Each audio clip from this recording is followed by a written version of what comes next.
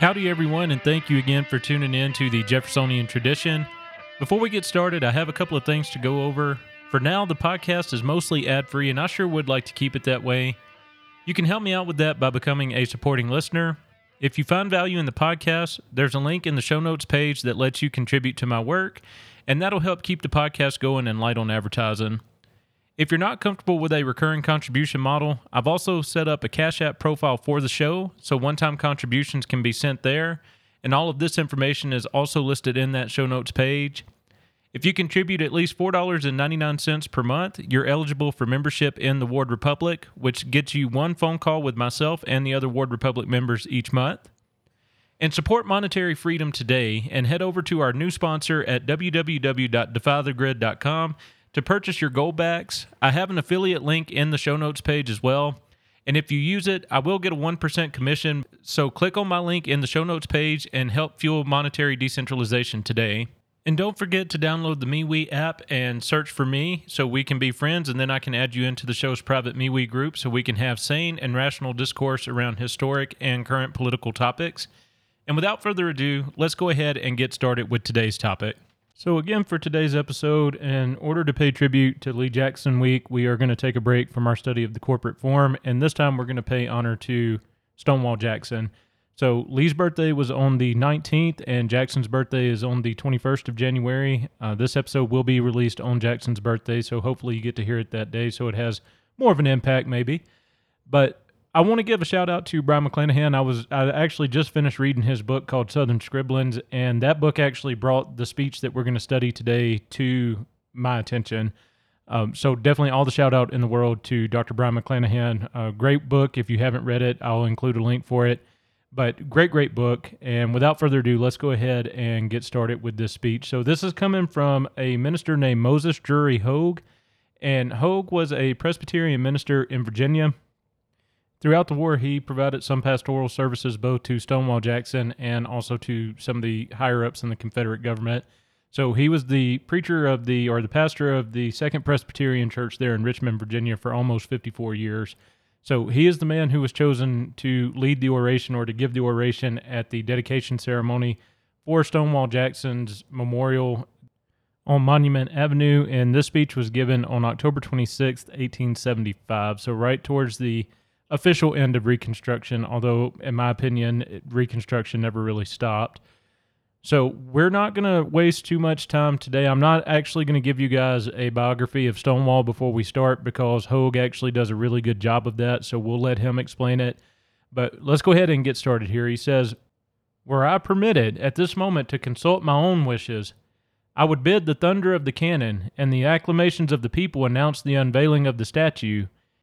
And then, when with hearts beaten with commingled emotions of love and grief and admiration, we had contemplated this last and noblest creation of the great sculptor, the ceremonies of this august hour should end.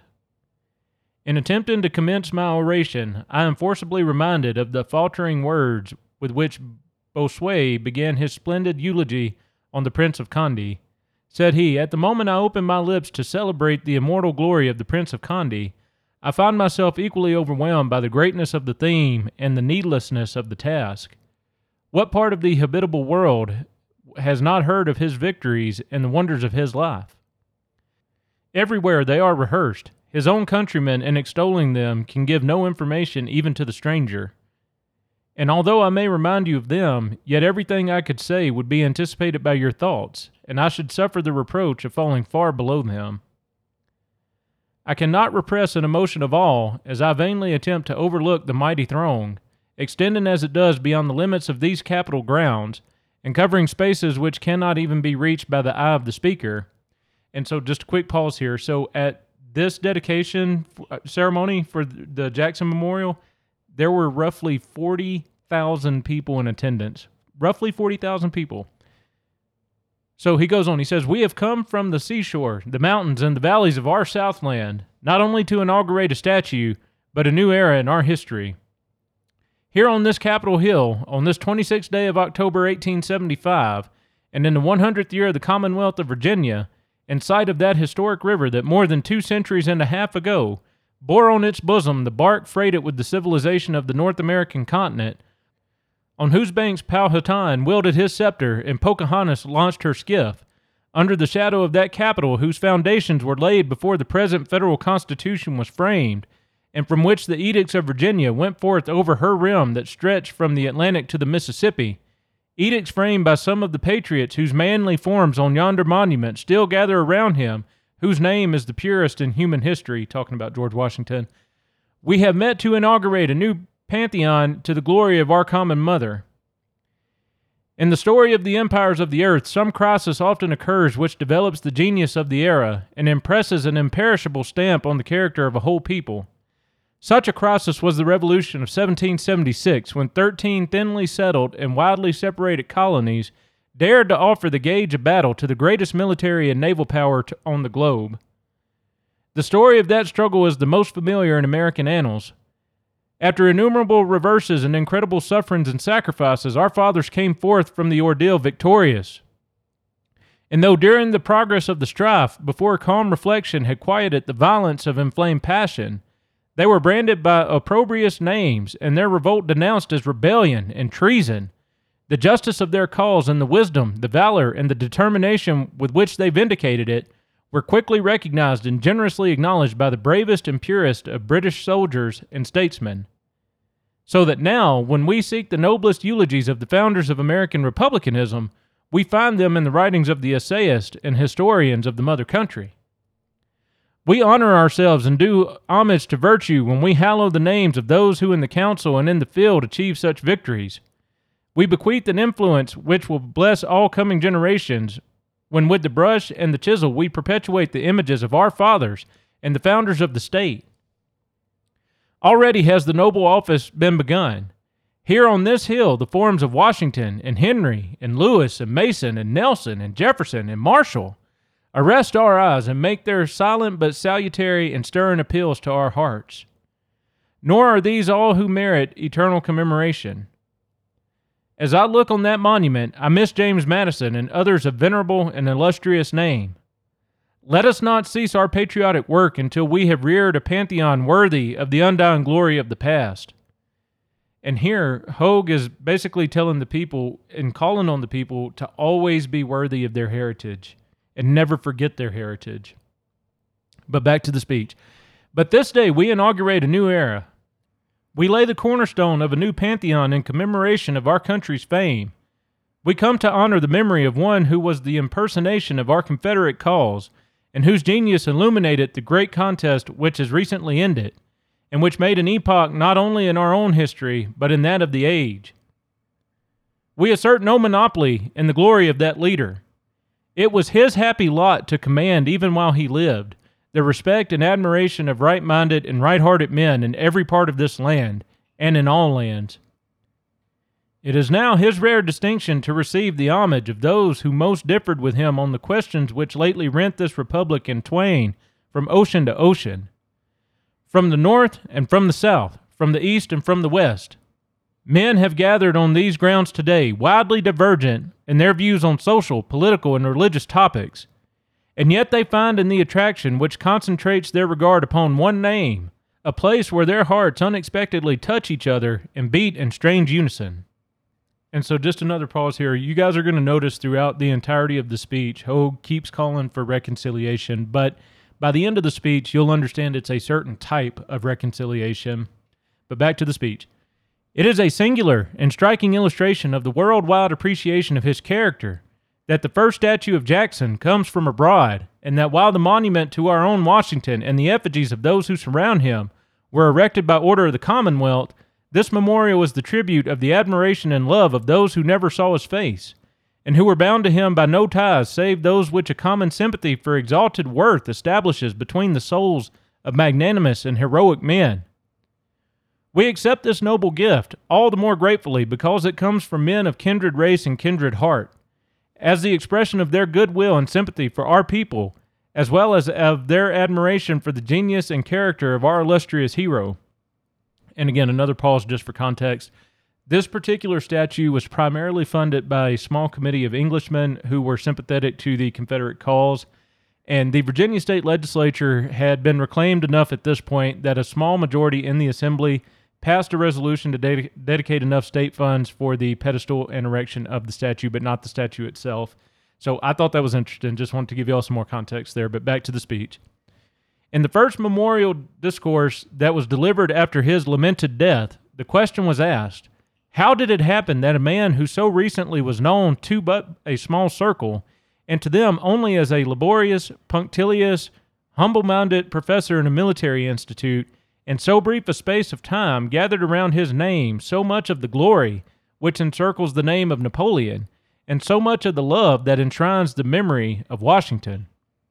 And the fact that he was the incarnation of those heroic qualities which fit their possessor to lead and command men, and which therefore always attract the admiration, kindle the imagination, and arouse the enthusiasm of the people. There is a natural element in humanity which constrains it to honor that which is strong and adventurous and indomitable. Decision, fortitude, inflexibility, intrepidity, determination, when consecrated to noble ends, and especially when associated with a gentleness which throws a softened charm over these sterner attributes, ever win and lead captive the popular heart. The masses who compose the commonalty, consciously weak and irresolute, instinctively gather around the men of loftier stature, in whom they find the great forces wanting in themselves, and spontaneously follow the call of those whom they think competent to redress their wrongs and vindicate their rights. These are the leaders who are welcomed by the people with open arms and elevated to the high places of the earth, to become the regents of society, to develop the history of the age in which they live, and to impress upon it the noble image of their own personality.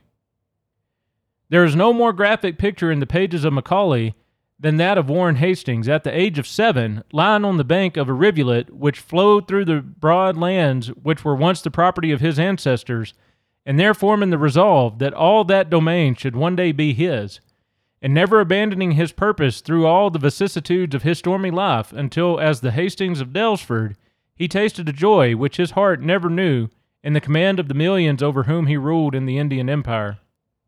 But stranger still was it to see a pensive, delicate orphan child of the same age, the inheritor of a feeble constitution, yet with a will even more indomitable than that of Warren Hastings, renouncing his home with a relative, who, mistaking his disposition, had attempted to govern him by force, and alone and on foot performing a journey of 18 miles to the house of another kinsman, where he suddenly presented himself, announcing his unalterable resolve never to return to his former home, which no remonstrances or persuasions could induce him to revoke, and stranger still to see him the year after, on a lonely island of the Mississippi River, in company with another child a few years his senior, maintaining himself by his own labor, until driven by malaria from the desolate spot where, beneath the dreary forest and beside the angry floods of the Father of Waters, he had displayed the self-reliance and hardihood of a man, at a period of life when children are ordinarily scarcely out of the nursery. This inflexibility of purpose and defiance of hardship and danger, and the determination to succeed, was displayed in all his subsequent career. Whether we see him at West Point overcoming the disadvantages of a deficient preliminary education by a severity of application almost unparalleled, in accordance with the motto he inscribed in bold characters on a page in his commonplace book, "You may be whatever you resolve to be." And just another pause. Think about that in modern times. So here we have a 7-year-old orphaned Stonewall Jackson, or at this point just Thomas J. Jackson, who lived on his own in the wilderness for a time, and as time goes on, he eventually won an appointment to West Point, and he graduated from West Point, as Hogue is saying, through sheer application of will. He was not a very good student. You can actually look that up. He was not a very good student at all. But through perseverance and an iron determination to succeed, the 7-year-old orphan turns into the 38-year-old Confederate commander down the road. Realistically, I don't think a better fairy tale could have been written or contrived. But back to the speech, he says, when his native state, which had long stood in the attitude of magnanimous mediation between the hostile sections, in the hope of preserving the union which he had assisted in forming, and to whose glory she had made such contributions, was menaced by the rod of coercion, and compelled to decide between submission or separation, then Jackson, who would have cheerfully laid down his life to avert the disruption, in accordance with the principles of the political school in which he had been trained, and which commanded his conscientious assent, hesitated no longer, but went straight to his decision as the beam of light goes from its God to the object it illumines. Simultaneously with the striking of the clock, which announced the hour of his departure with his cadets for the camp of instruction in this city, the command to march was given. Never was there a home dearer than his own, but he left it, never again to cross its threshold. From that time, as we are told, he never asked nor received a furlough, was never absent from duty for a day, whether sick or well, and never slept one night outside the lines of his own command. The granite strength of our dead chieftain's character is not weakened because in every throb of his heart there was a pulsation so ineffably and exquisitely tender as to liken him, even amidst the horrors of war, to the altar of pity which ancient mythology reared among the shrines of strong and avenging deities. This admirable commingling of strength and tenderness in his nature is touchingly illustrated by a letter now for the first time made public. An officer under his command had obtained leave of absence to visit a stricken household. A beloved member of his family had just died. Another was seriously ill, and he applied for an extension of his furlough. This is the reply. My dear Major, I have received your sad letter, and wish I could relieve your sorrowing heart. But human aid cannot heal the wound. From me you have a friend's sympathy, and I wish the suffering condition of our country permitted me to show it. But we must think of the living and of those who are to come after us, and see that, with God's blessing, we transmit to them the freedom we have enjoyed. What is life without honor? Degradation is worse than death. It is necessary that you should be at your post immediately. Join me tomorrow morning. Your sympathizing friend, Thomas J. Jackson. Just another pause. These words, more than any other, exemplify exactly what the South lost when Jackson fell. He had the single-minded and dogged determination to crush the Yankee hordes that no other Southern officer possessed, not even General Lee. Jackson was amply capable of acting with reasoned aggression on his own accord, and he understood Lee's desires better than any other commander in Lee's cabinet. It is little wonder, then, that Lee wrote to him after hearing that Jackson's left arm had to be amputated, quote, "Give him my affectionate regards, and tell him to make haste and get well and come back to me as soon as he can. He has lost his left arm, but I have lost my right." End quote. Alas, Stonewall would linger on for a few more days, and while his wounds were healing, his body was unable to fight off the pneumonia that set in, and he passed away on May 10th, 1863, a little more than a month before Gettysburg. But that is a story for a different episode, so let's get back to the speech. Hence, he never affected mystery. His reticence was not the assumption of impenetrability of purpose. His reserve was not the artifice of one who seeks to awe by making himself unapproachable. He hedged himself about with no barrier of exclusiveness. He assumed no airs of pretentious dignity. He studied no dramatic effects. On the field, so far from condescending to those histrionic displays of person or theatrical arts of speech by which some commanders have sought to excite the enthusiasm of their armies, when his troops caught the sight of his faded uniform and sunburnt cap, and shook the air with their shouts as he rode along the lines, he quickened his gallop and escaped from view. When among the mountain pyramids, older than those to which the first Napoleon pointed, he did not remind his men that the centuries were looking down upon them. When on the plain, he drilled no eagles to perch on his banners, as the third Napoleon was said to have done. But one thing he did. He impressed his men with such an intense conviction of his unselfish and supreme consecration to the cause for which he had periled all, and so kindled them with his own magnetic fire as to fuse them into one articulated body, one heart throbbing through all the members, one spirit animating the entire frame, that heart, that spirit his own. It was his sublime indifference to personal danger, to personal comfort, and personal aggrandizement that gave him such power over the armies he commanded, and such a place in the heart of the people of the Confederate States. And just to pause here for some context, so Stonewall Jackson got the nickname Stonewall at the First Battle of Manassas. The battle was actually going pretty badly for the Confederate forces. Some of them had basically been driven to retreat.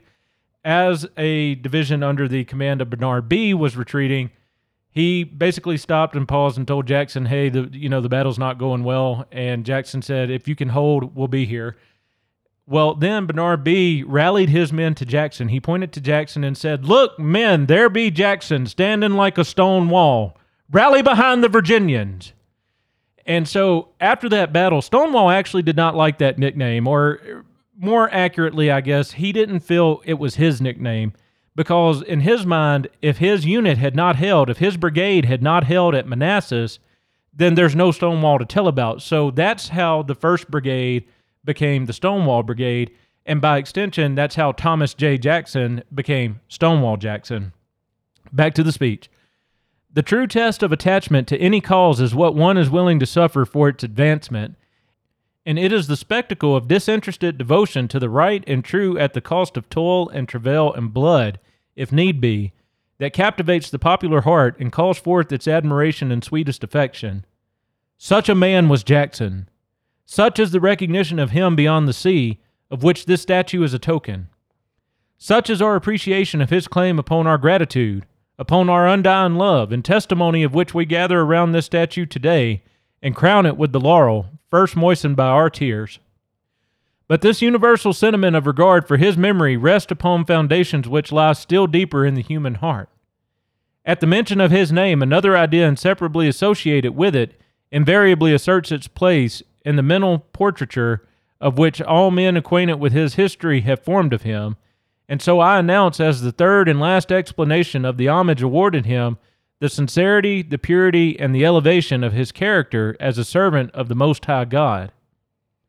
It is refreshing, too, to note that at this day, when political economists abandon the weaker races to the law of natural selection and contemplate with complacency the process by which the dominant races extirpate the less capable, he sought to place the gentle but strong and sustaining hand of Christianity beneath the African population of the South, and so arrest the operation of that law by developing them, if possible, into a self-sustaining people.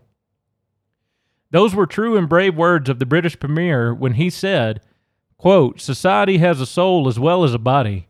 The traditions of a nation are a part of its existence, its valor and its discipline, its religious faith, its venerable laws, its science and its erudition, its poetry, its art, its eloquence, and its scholarship are as much a portion of its existence as its agriculture, its commerce, and its engineering skill."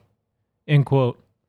The death of every soldier who fell in our Confederate war is a protest against that base philosophy which would make physical good man's highest good, and which would attempt to rear a noble commonwealth on mere material foundations.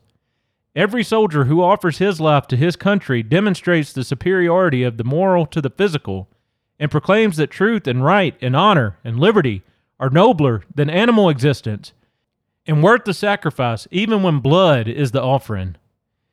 And again, for context, Stonewall Jackson was a very fiercely devout Southern Presbyterian, and he taught many slaves to read, and he was actually an ardent supporter and even a teacher of a black Sunday school at his local Presbyterian church.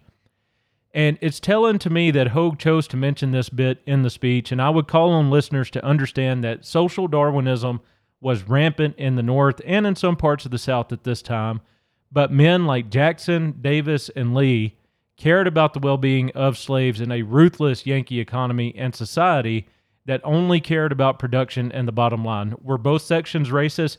Yes, absolutely, beyond a doubt. But a lot of Southerners, because they had physical proximity with black people, actually did care about their well-being. The North did not. The North actually did not want them there. Look at the original state constitution of Ohio if you want an example of this. But the North did not want them around. They did not want them degrading free white labor. And if they were to be around, if black people were to be around, then Northern society basically said, keep up or get left behind. We don't owe you anything, so get with the program or get lost. And this is a stark contrast to Lincoln, who told Alexander H. Stephens at the Hampton Roads Peace Conference that the former slaves could, quote, root hog or die, end quote, when Stephens asked how their welfare would be provided for. And Stonewall was also described by his pastor, Dr. William Spotswood White, as emphatically the black man's friend. And during the war, Jackson actually rented a slave named Jim Lewis to be his personal attendant. Stonewall and Jim developed a bond, and Jim was one of the few people allowed to enter Jackson's room at any time as the general laid on his deathbed. When Jackson was initially wounded, Jim was even tasked with packing up all of Stonewall's belongings, supplies, and headquarters and ensuring they made it to the general. And upon Jackson's death, Jim was even given the honor of leading one of the general's horses named Superior in the funeral procession. And Jim continued to serve with one of Stonewall's aides named Sandy Pendleton until Pendleton's death in 1864, at which point Jim returned to his home in Lexington, and he sadly passed away the same year, and his cause of death and his resting place remain unknown to this day. But back to the speech. Such was the man who was second in command in our Confederate armies, and whose success as a leader during the brief career allotted to him was second to that of no one of his illustrious comrades in arms. And yet the cause of which all this valor was consecrated, and for which all these sacrifices were made, was not destined to triumph. And here perhaps we learn one of the most salutary lessons of this wonderful history. Doubtless all men who have ever given their labors and affection to any cause fervently hope to be the witnesses of its assured triumph. Nor do I deny that success makes the pulses of enterprise beat faster and fuller.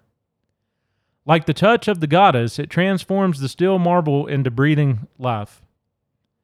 But yet all history, sacred and profane, is filled with illustrations of the truth that success, and especially contemporary success, is not the test of merit. Our own observation in the world in which we move proves the same truth. Has not popular applause ascended like license before tyrants who surrendered their lives to the basest and most degrading passions? Have not reproach and persecution and poverty and defeat been the companions of noble men in all ages who have given their toil and blood to great causes? Are they less noble because they were the victims of arbitrary power, or because an untoward generation would not appreciate the grand problems which they solved, or because they lived in a generation which was not worthy of them? Other things being equal, the tribute of our admiration is more due to him who, in spite of disaster, pursues the cause which he has espoused, than to one who requires the stimulus of the applause of an admiring public. We are sure of a worthy object when we give our plaudits to the earnest soul who has followed his convictions in the midst of peril and disaster because of his faith in them. It is well that even every honest effort in the cause of right and truth is not always crowned with success. Defeat is the discipline which trains the truly heroic soul to further and better endeavors. And if these last should fail, and he can do battle no more, he can lay down his armor with the assurance that others will put it on, and in God's good time vindicate the truth in whose behalf he had not vainly spent his life. Our people, since the termination of the war, have illustrated the lessons learned in the school of adversity. Having vindicated their valor and endurance during the conflict, they have since exhibited their patience and self-control under the most trying circumstances. He's talking about Reconstruction here. Their dignity in the midst of poverty and reverses, their heroic resignation to what they could not avert, have shown that subjugation itself could not conquer true greatness of soul. And by none have these virtues been illustrated more impressively than by the veterans of the long conflict, who laid down their arms at its close and mingled again with their fellow citizens, distinguished from the rest only by their superior reverence for law, their patient industry, their avoidance of all that might cause needless irritation and provoke new humiliations, and their readiness to regard as friends in peace those whom they had so recently resisted as enemies in war. The tree is known by its fruits. Your Excellency has reminded us that our civilization should be judged by the character of the men it has produced. If our recent revolution had been irradiated by the luster of but the two names, Lee and Jackson, it would still have illumined one of the brightest pages in history.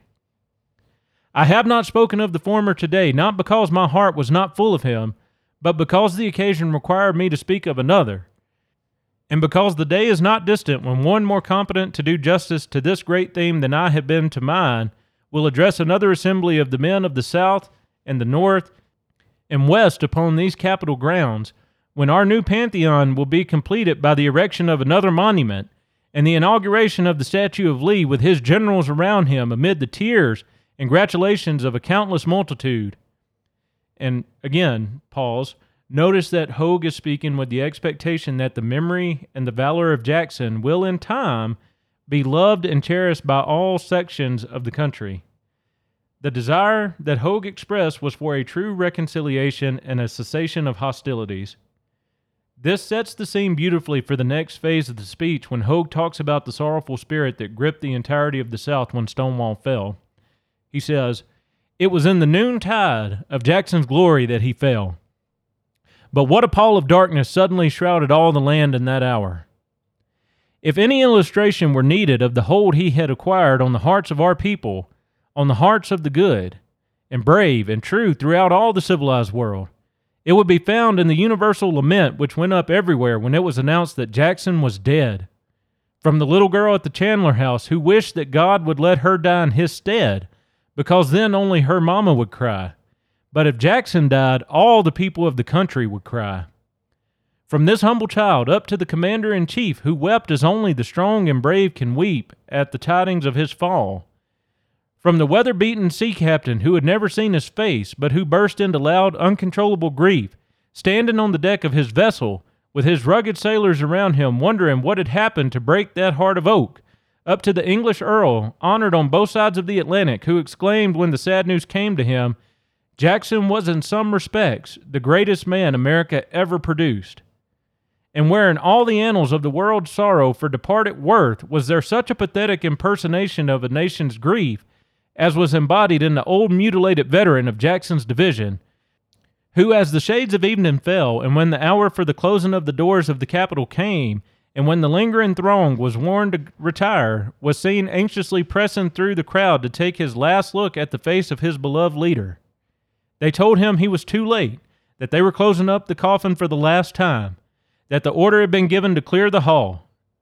Still he struggled forward, refusing to take a denial, until one of the marshals of the day was about to exercise his authority to force him back.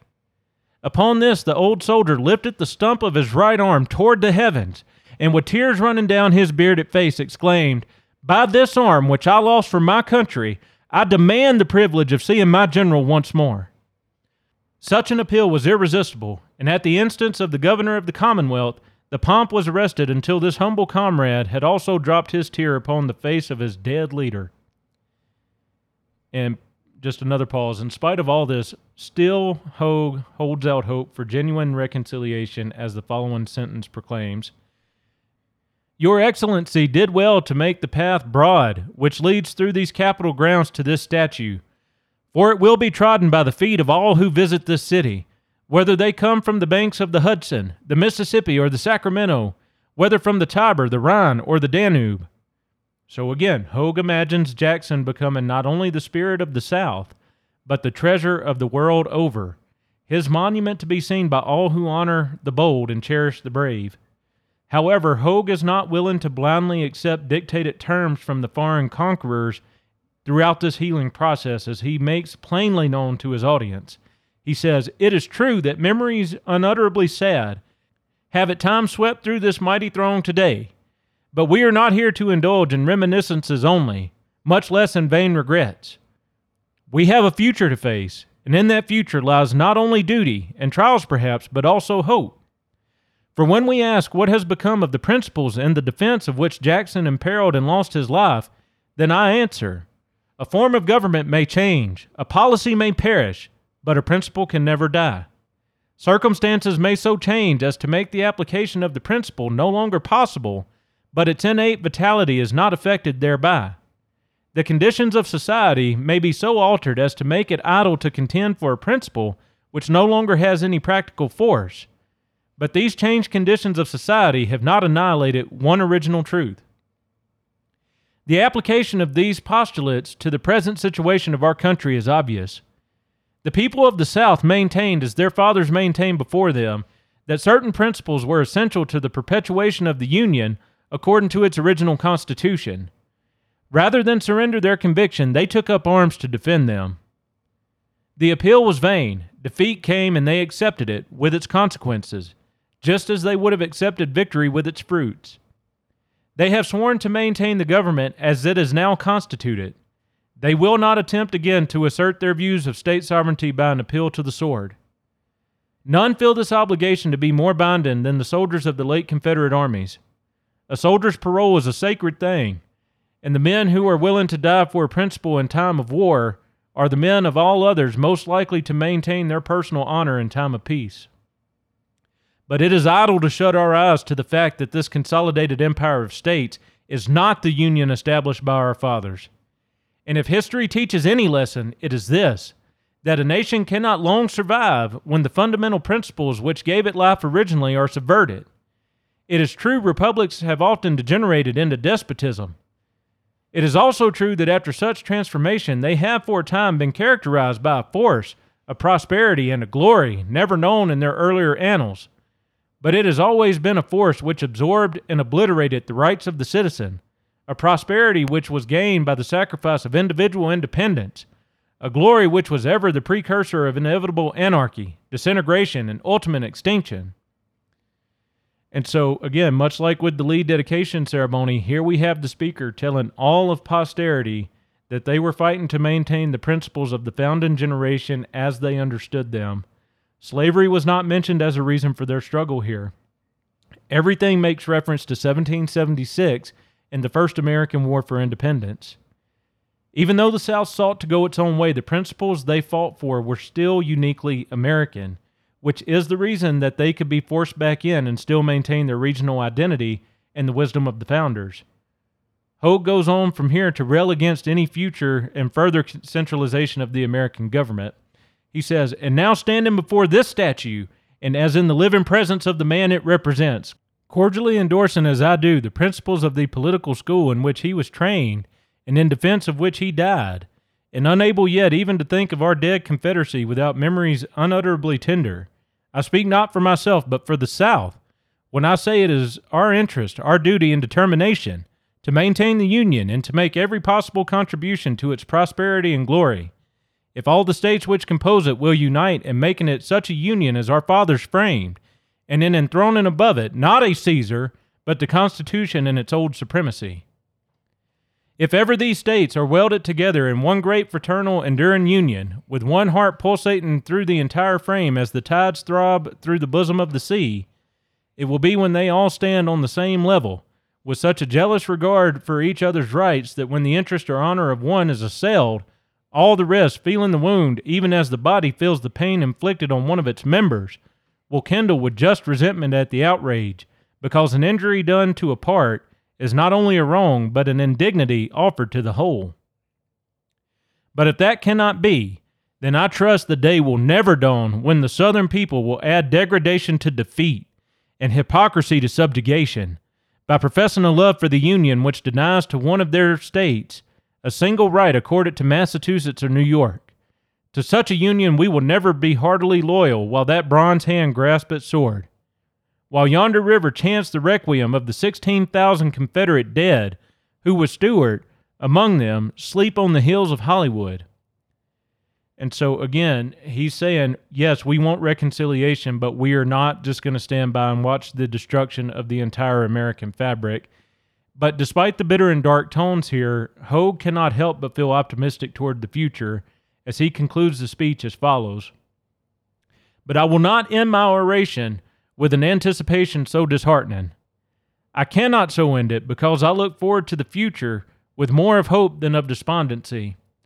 I believe in the perpetuity of Republican institutions so far as any work of man may be said to possess that attribute. The complete emancipation of our constitutional liberty must come from other quarters, but we have our part to perform, one requiring patience, prudence, fortitude, and faith. A cloud of witnesses encompasses us. The bronze figures on these monuments seem for the moment to be replaced by the spirits of the immortal men whose name they bear. As if an angel spoke, their tones thrill our hearts.